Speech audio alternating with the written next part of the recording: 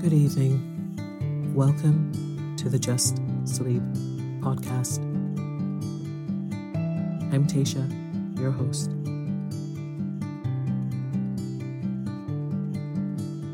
Every week, I will read you an old story to help you relax, put the stressful day behind you, and drift off to sleep.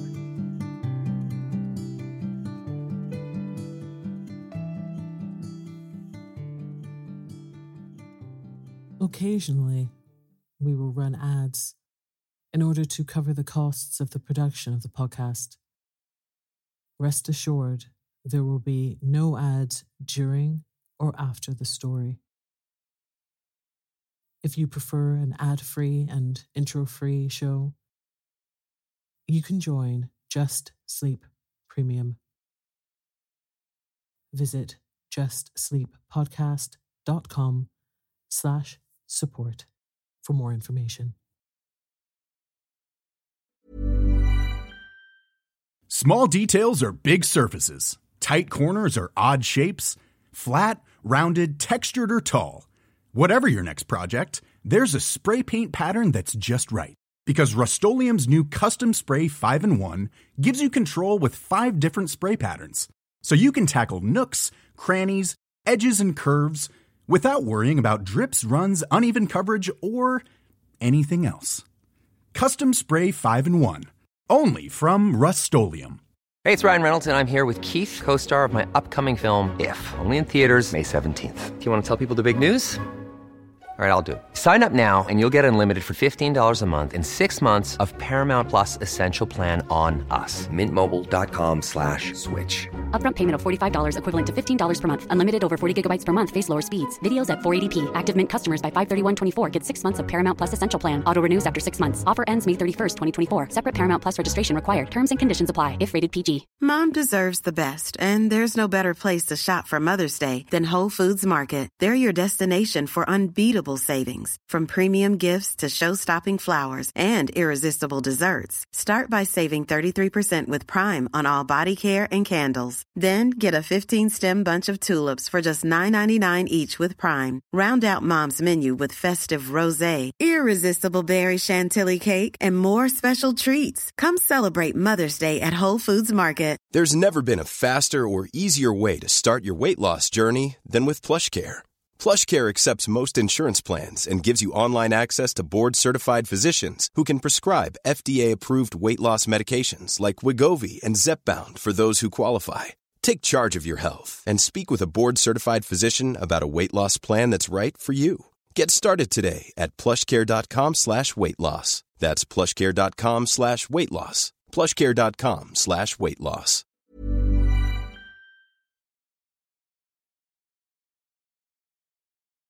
Tonight, I will be reading the Forsyte Saga, The Man of Property, by John Galsworthy.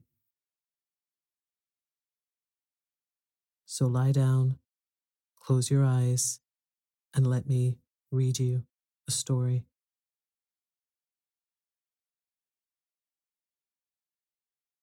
Chapter 1. At Home at Old Jolyon's.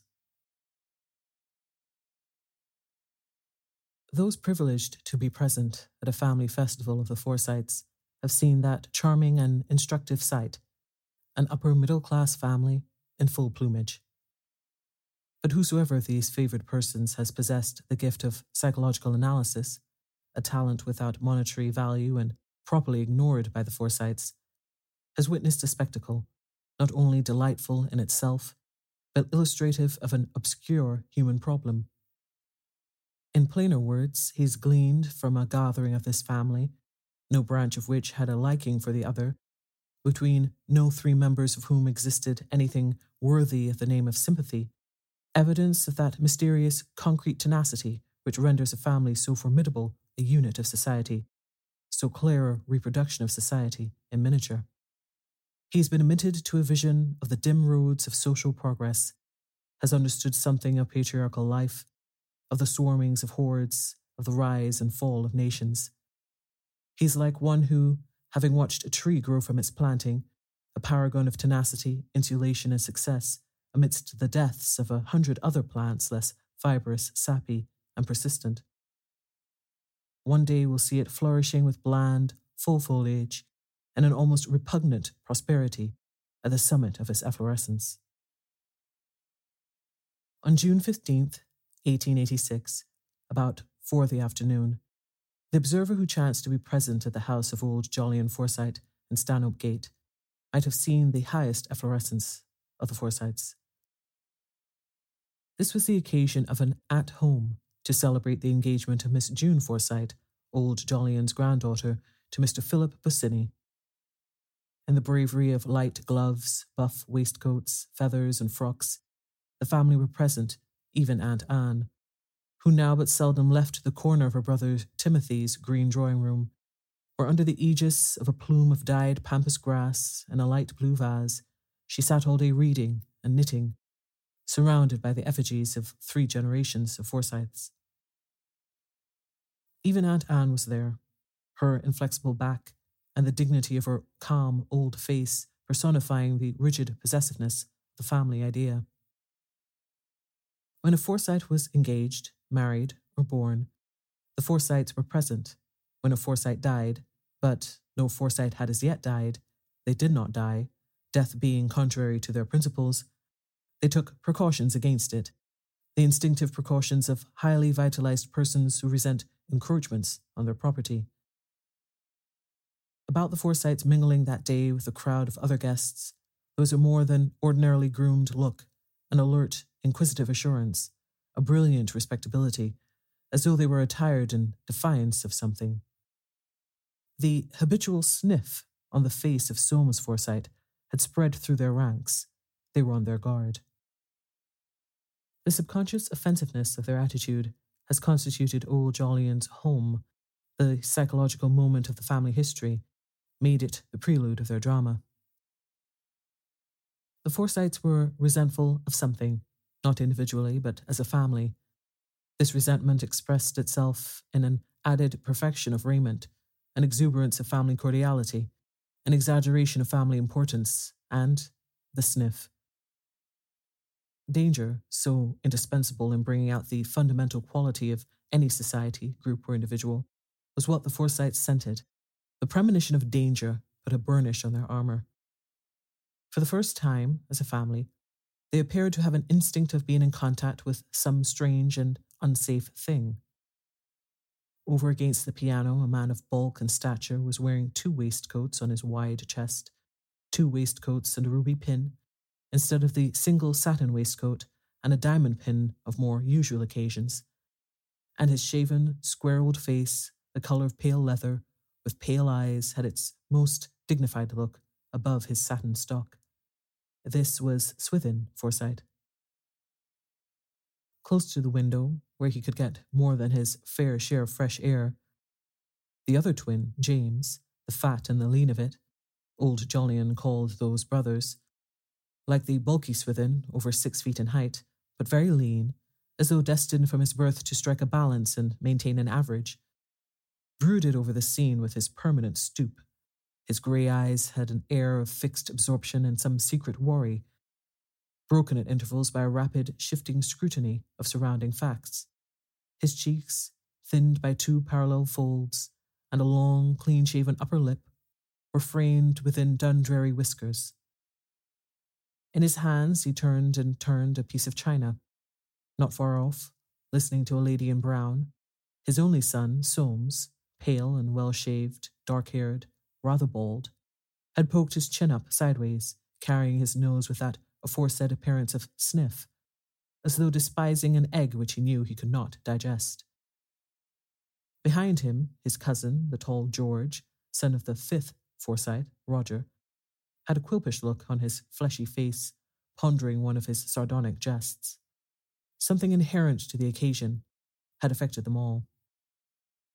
Seated in a row close to one another were 3 ladies, Aunts Anne, Hester, the 2 Forsyte maids, and Julie, short for Julia, who not in first youth had so far forgotten herself as to marry Septimus Small, a man of poor constitution. She had survived him for many years. With her elder and younger sister, she lived now in the house of Timothy, her sixth and youngest brother, on the Bayswater Road. Each of these ladies held fans in their hands, and each with some touch of colour, some emphatic feather or brooch, testified to the solemnity of the opportunity. In the centre of the room, under the chandelier, as became a host, stood the head of the family, old Jolyon himself. 80 years of age, with his fine white hair, his dome-like forehead, his little dark grey eyes, and an immense white moustache which drooped and spread below the level of his strong jaw. He had a patriarchal look, and in spite of lean cheeks and hollows at his temples, seemed master of perennial youth. He held himself extremely upright, and his shrewd, steady eyes lost none of their clear shining. Thus he gave an impression of superiority to the doubts and dislikes of smaller men. Having had his own way for innumerable years, he had earned a prescriptive right to it. It would never have occurred to old Jolyon that it was necessary to wear a look of doubt or of defiance. Between him and the 4 other brothers who were present, James, Swithin, Nicholas, and Roger, there was much difference, much similarity. In turn, each of these 4 brothers was very different from the other, yet they too were alike. Through the varying features and expression of those 5 faces could be marked a certain steadfastness of chin, underlying surface distinctions, marking a stamp, too prehistoric to trace, too remote and permanent to discuss, the very hallmark and guarantee of the family fortunes.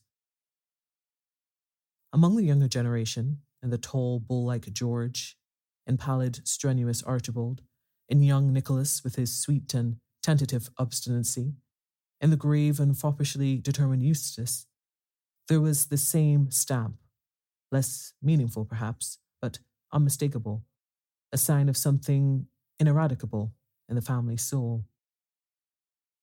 At one time or another during the afternoon, all these faces, so dissimilar and so alike, had worn an expression of distrust, the object of which was undoubtedly the man whose acquaintance they were thus assembled to make. Philip Bosinney was known to be a young man without fortune, but Forsyte girls had become engaged to such before and had actually married them. It was not altogether for this reason, therefore, that the minds of the Forsytes misgave them. They could not have explained the origin of a misgiving, obscured by the mist of family gossip. A story was undoubtedly told that he had paid his duty call to Aunts Anne, Julie, and Hester in a soft grey hat. A soft grey hat, not even a new one, a dusty thing with a shapeless crown. So extraordinary, my dear, so odd. Aunt Hester, passing through the little dark hall, she was rather short-sighted, had tried to shoo it off a chair, taking it for a strange, disreputable cat. Tommy had such disgraceful friends. She was disturbed when it did not move. Like an artist forever seeking to discover the significant trifle which embodies the whole character of a scene, or place, or person, so those unconscious artists, the Forsytes, had fastened by intuition on this hat. It was their significant trifle, the detail in which was embedded the meaning of the whole matter, for each had asked himself, "Come now, should I have paid that visit in that hat?" And each had answered no, and some with more imagination than others had added, "It would never have come onto my head." George, on hearing the story, grinned. The hat had obviously been worn as a practical joke. He himself was a connoisseur of such. Very haughty, he said, the wild buccaneer. And this mot, the buccaneer, was bandied from mouth to mouth till it became the favourite mode of alluding to Bosinney. Her aunts reproached June afterwards about that hat. "We don't think you ought to let him, dear," they had said. June had answered in her imperious brisk way, like the little embodiment of will she was. "Oh, what does it matter? Phil never knows what he's got on." No one had credited an answer so outrageous. A man not to know what he had on? No. What indeed was this young man who, in becoming engaged to June, old Johnny's acknowledged heiress, had done so well for himself? He was an architect, not in itself a sufficient reason for wearing such a hat. None of the Forsytes happened to be architects, but one of them knew 2 architects who would never have worn such a hat upon a call of ceremony in the London season. Dangerous.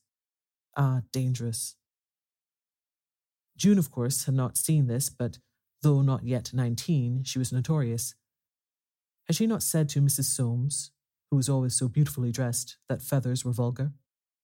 Mrs. Soames had actually given up wearing feathers, so dreadfully downright was dear June. These misgivings, this disapproval, and perfectly genuine distrust did not prevent the Forsytes from gathering to old Jolyon's invitation. An at-home at Stanholm Gate was a great rarity. None had been held for 12 years, not indeed since old Mrs. Jolyon had died. Never had there been so full an assembly, for, mysteriously united in spite of all their differences, they had taken arms against a common peril. Like cattle, when a dog comes into the field, they stood, head to head and shoulder to shoulder, prepared to run upon and trample the invader to death. They had come too, no doubt, to get some notion of what sort of presents they would ultimately be expected to give, for though the question of wedding gifts was usually graduated in this way, what are you giving? Nicholas is giving spoons, so very much depended on the bridegroom. If he were sleek, well-brushed, prosperous-looking, it was more necessary to give him nice things. He would expect them.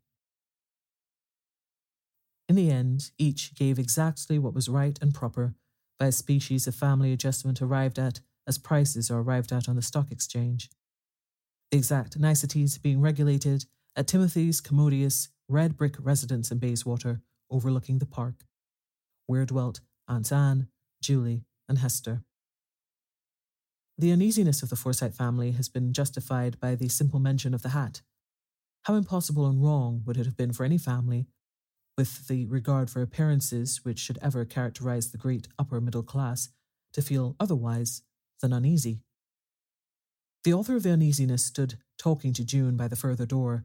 His curly hair had a rumpled appearance, as though he found what was going on around him unusual. He had an air, too, of having a joke all to himself. George, speaking aside to his brother Eustace, said, "Looks as if he might make a bolt of it, the dashing buccaneer." This very singular-looking man, as Mrs. Small afterwards called him, was of medium height and strong build, with a pale brown face, a dust-coloured moustache, very prominent cheekbones and hollow cheeks. His forehead sloped back towards the crown of his head and bulged out in bumps over the eyes, like foreheads seen in the lion house at the zoo. He had sherry-coloured eyes, disconcertingly inattentive at times. Old Jolyon's coachman, after driving June and Bosinney to the theatre, had remarked to the butler, "I don't know what to make of him. Looks to me for all the world like a half-tame leopard." And every now and then a Forsyte would come up, sidle round, and take a look at him. June stood in front, fending off this idle curiosity, a little bit of a thing, as someone once said, all hair and spirit, with fearless blue eyes, a firm jaw, and a bright colour, whose face and body seemed too slender for her crown of red gold hair. A tall woman, with a beautiful figure, which some member of the family had once compared to a heathen goddess, stood looking at these two with a shadowy smile. Her hands, gloved in French grey, were crossed one over the other, her grave, charming face held to one side, and the eyes of all men near were fastened on it. Her figure swayed, so balanced that the very air seemed to set it moving. There was warmth, but little colour, in her cheeks. Her large dark eyes were soft. But it was at her lips, asking a question, giving an answer with that shadowy smile, that men looked. They were sensitive lips, sensuous and sweet, and through them seemed to come warmth and perfume, like the warmth and perfume of a flower. The engaged couple thus scrutinized were unconscious of this passive goddess. It was Bosinney who first noticed her and asked her name. June took her lover up to the woman with the beautiful figure. "Irene is my greatest chum," she said. "Please be good friends, you two." At the little lady's command, they all three smiled, and while they were smiling, Soames Forsyte, silently appearing from behind the woman with the beautiful figure, who was his wife, said, "Ah, introduce me too." He was seldom, indeed, far from Irene's side at a public function, and even when separated by the exigencies of social discourse, could be seen following her about with his eyes, in which were strange expressions of watchfulness and longing. At the window, his father, James, was still scrutinizing the marks on the piece of china. "I wonder at Jolyon's allowing this engagement," he said to Aunt Anne. "They tell me there's no chance of their getting married for years. This young Beausoney," he made the word a dactyl in opposition to general usage of a short O, "has got nothing. When Winifred married Darty, I made him bring every penny into settlement. Lucky thing, too. They'd had nothing by this time." Aunt Anne looked up from her velvet chair. Grey curls banded her forehead, curls that, unchanged for decades, had extinguished in the family all sense of time. She made no reply, for she rarely spoke, husbanding her aged voice, but to James, uneasy of conscience, her look was as good as an answer. "Well," he said, "I couldn't help Irene's having no money. Soames was in such a hurry, he got quite thin dancing attendance on her." Putting the bowl pettishly down on the piano, he let his eyes wander to the group at the door. "It's my opinion," he said unexpectedly, "that it's just as well as it is." Aunt Anne did not ask him to explain this strange utterance. She knew what he was thinking. If Irene had no money, she would not be so foolish as to do anything wrong. For they said she had been asking for a separate room, but of course Soames had not. James interrupted her reverie. "But where," he asked, "was Timothy? Hadn't he come with them?" Through Aunt Anne's compressed lips a tender smile forced its way. No, he didn't think it wise with so much of this diphtheria about, and he is so liable to take things. James answered, "Well, he takes good care of himself. I can't afford to take the care of myself that he does." Nor was it easy to say which of admiration, envy, or contempt was dominant in that remark. Timothy indeed was seldom seen. The baby of the family, a publisher by profession, he had some years before, when business was at full tide, scented out the stagnation which, indeed, had not yet come, but which, ultimately, as all agreed, was bound to set in, and selling his share in a firm engaged mainly in the production of religious books, had invested the quite conspicuous proceeds in 3% consols. By this act he had at once assumed an isolated position, no other Forsyte being content with less than 4% for his money. And this isolation had slowly and surely undermined a spirit perhaps better than commonly endowed with caution. He had become almost a myth, a kind of incarnation of security haunting the background of the Forsyte universe. He had never committed the imprudence of marrying or encumbering himself in any way with children. James resumed, tapping the piece of china. "This isn't real old Worcester. I suppose Jolyon's told you something about that young man. From all I can learn, he's got no business, no income, and no connection worth speaking of, but then, I know nothing. Nobody tells me anything." Aunt Anne shook her head. Over her square-chinned, aquiline old face a trembling passed. The spidery fingers of her hands pressed against each other and interlaced, as though she were subtly recharging her will. The eldest by some years of all the Forsytes, she held a peculiar position amongst them. Opportunists and egotists, one and all, though not indeed more so than their neighbours, they quailed before her incorruptible figure, and when opportunities were too strong, what could they do but avoid her? Twisting his long, thin legs, James went on, "Jolyon, he will have his own way. He's got no children," and stopped, recollecting the continued existence of old Jolyon's son, young Jolyon, June's father, who had made such a mess of it and done for himself by deserting his wife and child and running away with that foreign governess. "Well," he resumed hastily, "if he likes to do these things, I suppose he can afford to. Now, what's he going to give her? I suppose he'll give her 1,000 a year. He's got nobody else to leave his money to." He stretched out his hand to meet that of a dapper, clean-shaven man with hardly a hair on his head, a long, broken nose, full lips, and cold grey eyes under rectangular brows. "Well, Nick," he muttered, "how are you?" Nicholas Forsyte, with his bird-like rapidity and the look of a preternaturally sage schoolboy, he had made a large fortune, quite legitimately, out of the companies of which he was a director. placed within that cold palm the tips of his still colder fingers, and hastily withdrew them. "I'm bad," he said, pouting. "Been bad all week. Don't sleep at night." The doctor can't tell why. He's a clever fellow, or I shouldn't have him, but I get nothing out of him but bills. "Doctors," said James, coming down sharp on his words. "I've had all the doctors in London for one or another of us. There's no satisfaction to be got out of them. They'll tell you anything. There's Swithing now. What good have they done him? There he is. He's bigger than ever. He's enormous. They can't get his weight down. Look at him." Swithin Forsyte, tall, square and broad, with a chest like a pouter pigeon's and its plumage of bright waistcoats, came strutting towards them. How are you?" he said in his dandified way, aspirating the H strongly. This difficult letter was almost absolutely safe in his keeping. "How are you?" Each brother wore an air of aggravation as he looked at the other two, knowing by experience that they should try to eclipse his ailments. "We were just saying," said James, "that you don't get any thinner." Swithing protruded his pale, round eyes with the effort of hearing. "Thinner? I'm in good case," he said, leaning a little forward. "Not one of your thread papers like you." But afraid of losing the expansion of his chest, he leaned back again into a state of immobility, for he prized nothing so highly as a distinguished appearance. Aunt Anne turned her old eyes from one to the other. Indulgent and severe was her look. In turn, the three brothers looked at Anne. She was getting shaky.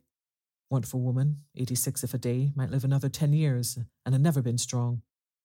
Swithin and James, the twins, were only 75, Nicholas a mere baby of 70 or so. All were strong, and the inference was comforting. Of all forms of property, their respective healths naturally concerned them most. "I'm very well in myself," proceeded James, "but my nerves are out of order. The least thing worries me to death. I shall have to go to Bath." "Bath?" said Nicholas. "I've tried Harrogate. That's no good. What I want is sea air. There's nothing like Yarmouth. And when I go there, I sleep." "My liver's very bad," interrupted Swithin slowly. "Dreadful pain here," and he placed his hand on his right side. "Want of exercise," muttered James, his eyes on the china. He quickly added, "I get a pain there too." Swithin reddened, a resemblance to a turkey cock coming upon his old face. "Exercise," he said. "I take plenty. I never use the lift at the club." "I didn't know," James hurried out. "I know nothing about anybody. Nobody tells me anything." Swithin fixed him with a stare. "What do you do for pain there?"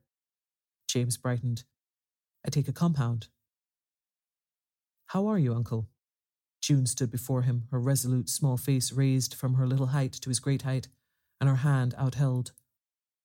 The brightness faded from James's visage. "How are you?" he said, brooding over her. "So you're going to Wales tomorrow to visit your young man's aunts? You'll have a lot of rain there. This isn't real old Worcester." He tapped the bowl. "Now, that set I gave your mother when she was married was a genuine thing." June shook hands one by one with her three great uncles and turned to Aunt Anne. A very sweet look had come into the old lady's face. She kissed the girl's cheek with trembling fervour. "Well, my dear," she said, "and so you're going for a whole month?" The girl passed on, and Aunt Anne looked after her slim little figure. The old lady's round, steel-grey eyes, over which a film like a bird's was beginning to come, followed her wistfully amongst the bustling crowd, for people were beginning to say goodbye, and her fingertips, pressing and pressing against each other, were busy again with the recharging of her will against that inevitable ultimate departure of her own.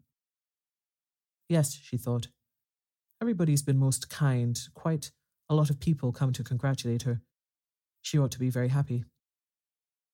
Amongst the throng of people by the door, the well-dressed throng drawn from the families of lawyers and doctors, from the stock exchange and all the innumerable avocations of the upper middle class, there were only some 20% of Forsytes, but to Aunt Anne they seemed all Forsytes, and certainly there was not much difference. She saw only her own flesh and blood. It was her world, this family, and she knew no other, had never perhaps known any other. All their little secrets, illnesses, engagements and marriages, how they were getting on and whether they were making money, all this was her property, her delight, her life. Beyond this, only a vague, shadowy mist of facts and persons of no real significance. This is what she would have to lay down when it came to her turn to die, this which gave to her that importance, that secret self-importance, without which none of us can bear to live, and to this she clung wistfully with a greed that grew each day. If life were slipping away from her, this she would retain to the end. She thought of June's father, young Jolyon, who had run away with that foreign girl, and what a sad blow to his father and to them all. Such a promising young fellow.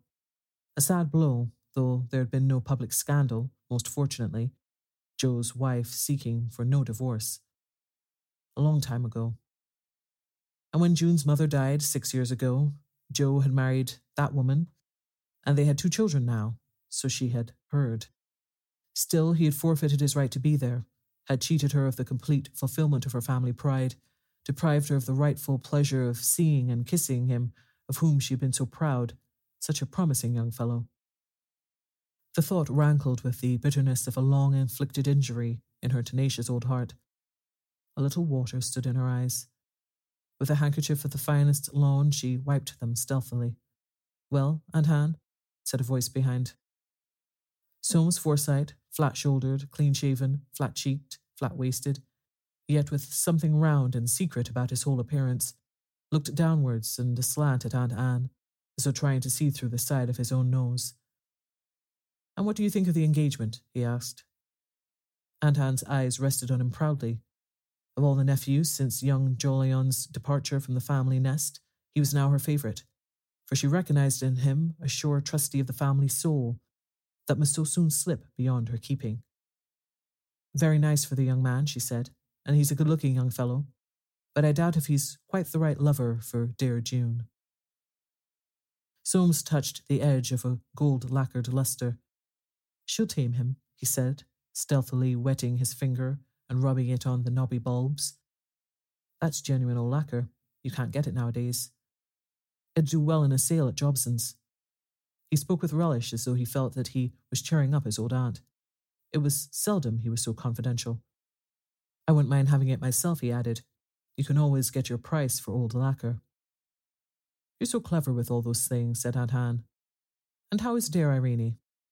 Soames' smile died. "Pretty well," he said. "Complains she can't sleep. She sleeps a great deal better than I do." And he looked at his wife, who was talking to Bosinney by the door. Aunt Anne sighed. "Perhaps," she said, "it will be just as well for her not to see so much of June. She's such a decided character, dear June." Soames flushed. His flushes passed rapidly over his flat cheeks and centred between his eyes, where they remained, the stamp of disturbing thoughts. "I don't know what she sees in that little flibbertigibbet," he burst out, but noticing that they were no longer alone, he turned and again began examining the lustre. "They tell me Jolyon's bought another house," said his father's voice close by. "He must have a lot of money. Must have more money than he knows what to do with. Montpelier Square, they say, close to Soames. They never told me. Irene never tells me anything." "Capital position, not 2 minutes from me," said the voices within, "and from my rooms I can drive to the club in 8. The position of their houses was of vital importance to the Forsytes. Nor was this remarkable, since the whole spirit of their success was embodied therein. Their father, of farming stock, had come from Dorsetshire near the beginning of the century. Superior Dorset Forsyte, as he was called by his intimates, had been a stonemason by trade and risen to the position of master builder. Towards the end of his life he moved to London, where, building on until he died, he was buried at Highgate. He left over £30,000 between his 10 children. Old Jolyon alluded to him, if at all, as a hard, thick sort of man, not much refinement about him. The second generation of Forsytes felt, indeed, that he was not greatly to their credit. The only aristocratic trait they could find in his character was a habit of drinking Madeira. Aunt Hester, an authority on family history, described him thus: "I don't recollect that he ever did anything, at least not in my time. He was an owner of houses, my dear. His hair about your Uncle Swithin's colour, rather square build. Tall? No, not very tall. He had been 5'5", with a mottled face. A fresh-coloured man. I remember he used to drink Madeira, but ask your Aunt Anne. What was his father? He had to do with the land down in Dorsetshire by the sea. James once went down to see for himself what sort of place this was that they had come from. He found 2 old farms with a cart truck rutted into the pink earth, leading down to a mill by the beach, a little grey church with a buttressed outer wall, and a smaller and greyer chapel. The stream which worked the mill came bubbling down in a dozen rivulets, and pigs were hunting round that estuary. A haze hovered over the prospect. Down this hollow, with their feet deep in the mud and their faces towards the sea, it appeared that the primeval Forsytes had been content to walk Sunday after Sunday for hundreds of years. Whether or no James had cherished hopes of an inheritance, or of something rather distinguished to be found down there, he came back to town in a poor way and went about with a pathetic attempt at making the best of a bad job. There's very little to be had out of that, he said. Regular country little place, old as the hills. His age was felt to be a comfort. Old Jolyon, in whom a desperate honesty welled up at times, will allude to his ancestors as yeomen, I suppose very small beer. Yet he would repeat the word yeoman as if it afforded him consolation. They had all done so well for themselves, these Forsytes, that they were all what is called of a certain position. They had shares in all sorts of things, not as yet, with the exception of Timothy and consols, for they had no dread in life like that of 3% for their money. They collected pictures too, and were supporters of such charitable institutions as might be beneficial to their sick domestics.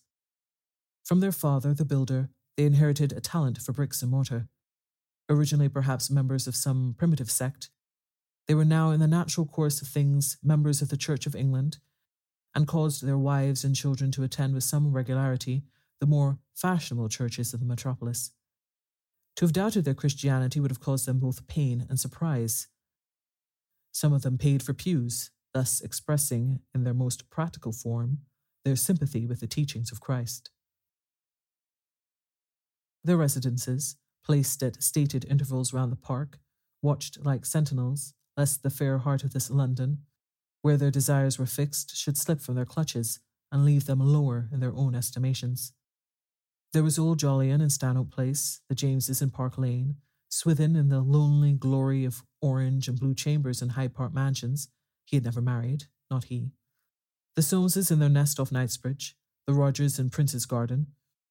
Roger was that remarkable Forsyte who had conceived and carried out the notion of bringing up his 4 sons in a new profession. Collect house property, nothing like it, he would say. I never did anything else. The Haymans again. Mrs. Hayman was the one married Forsyte's sister, in a house high up on Campden Hill, shaped like a giraffe and so tall that it gave the observer a crick in the neck. The Nicholases in Ladbroke Grove, a spacious abode and a great bargain. And last, but not least, Timothy's on the Bayswater Road, where Anne and Julie and Hester lived under his protection. But all this time James was musing, and now he inquired of his host and brother what he had given for that place in Montpellier Square. He himself had had his eye on a house there for the last 2 years, but they wanted such a price. Old Jolyon recounted the details of his purchase. 22 years to run, repeated James. The very house I was after. You've given too much for it. Old Jolyon frowned. It's not that I want it, said James hastily. It wouldn't suit my purpose at that price. Soames knows the house. Well, he'll tell you it's too dear. His opinion's worth having. I don't, said old Jolyon, care a fig for his opinion. Well, murmured James, you will have your own way. It's a good opinion. Goodbye. We're going to drive down to Hurlingham. They tell me June's going to Wales. You'll be lonely tomorrow. What do you do with yourself? You'd better come and dine with us. Old Jolyon refused. He went down to the front door and saw them into their barouche, and twinkled at them, having already forgotten his spleen. Mrs. James facing the horses, tall and majestic with auburn hair. On her left, Irene, the 2 husbands, father and son, sitting forward, as though they expected something, opposite their wives. Bobbing and bounding upon the spring cushions, silent, swaying to each motion of their chariot, old Jolyon watched them drive away under the sunlight. During the drive, the silence was broken by Mrs. James. Did you ever see such a collection of rumty-too people? Soames, glancing at her beneath his eyelids, nodded, and he saw Irene steal at him one of her unfathomable looks. It is likely enough that each branch of the Forsyte family made that remark as they drove away from old Jolyon's at home. Amongst the last of the departing guests, the fourth and fifth brothers, Nicholas and Roger, walked away together, directing their steps alongside Hyde Park towards the Parade Street station of the Underground. Like all other Forsytes of a certain age, they kept carriages of their own and never took cabs if by any means they could avoid it. The day was bright, the trees of the park in the full beauty of mid-June foliage. The brothers did not seem to notice phenomena, which contributed nevertheless to the jauntiness of promenade and conversation. "Yes," said Roger. "She's a good-looking woman, that wife of Soames's. I'm told they don't get on." This brother had a high forehead and the freshest colour of any of the Forsytes. His light grey eyes measured the street frontage of the houses by the way, and now and then he would level his umbrella and take a lunar, as he expressed it, of the varying heights. "She'd no money," replied Nicholas. He himself had married a good deal of money, of which, it being then the golden age before the Married Women's Property Act, he had mercifully been enabled to make a successful use. What was her father? Heron was his name, a professor, so they tell me. Roger shook his head. "There's no money in that," he said. "They say her father's mother was cement." Roger's face brightened. "But he went bankrupt," went on Nicholas. "Ah," exclaimed Roger. "Soames will have trouble with her. You mark my words, he'll have trouble. She's got a foreign look." Nicholas licked his lips. "She's a pretty woman," and he waved aside a crossing sweeper. "How did he get hold of her?" asked Roger presently. "She must cost him a pretty penny in dress." "Anne tells me," replied Nicholas, "he was half cracked about her. She refused him 5 times. James, he's nervous about it, I can see." "Ah," said Roger again. "I'm sorry for James. He had trouble with Darty." His pleasant colour was heightened by exercise. He swung his umbrella to the level of his eye more frequently than ever. Nicholas's face also wore a pleasant look. "Too pale for me," he said, "but her figure's capital." Roger made no reply. "I call her distinguished-looking," he said at last. It was the highest praise in the Forsyte vocabulary. "That young Bassini will never do any good for himself. They say at Burkitt's he's one of those artistic chaps, got an idea of improving English architecture. There's no money in that. I should like to hear what Timothy would say to it." They entered the station. "What class are you going? I go second." "No second for me," said Nicholas. "You never know what you may catch." He took a first-class ticket to Notting Hill Gate, Roger a second to South Kensington. The train coming in a minute later, the two brothers parted and entered their respective compartments. Each felt aggrieved that the other had not modified his habits to secure his society a little longer, but as Roger had voiced it in his thoughts, always a stubborn beggar Nick, and as Nicholas expressed it to himself, cantankerous chap Roger always was. There was little sentimentality about the Forsytes, in that great London which they had conquered and become merged in. What time had they to be sentimental? Good night.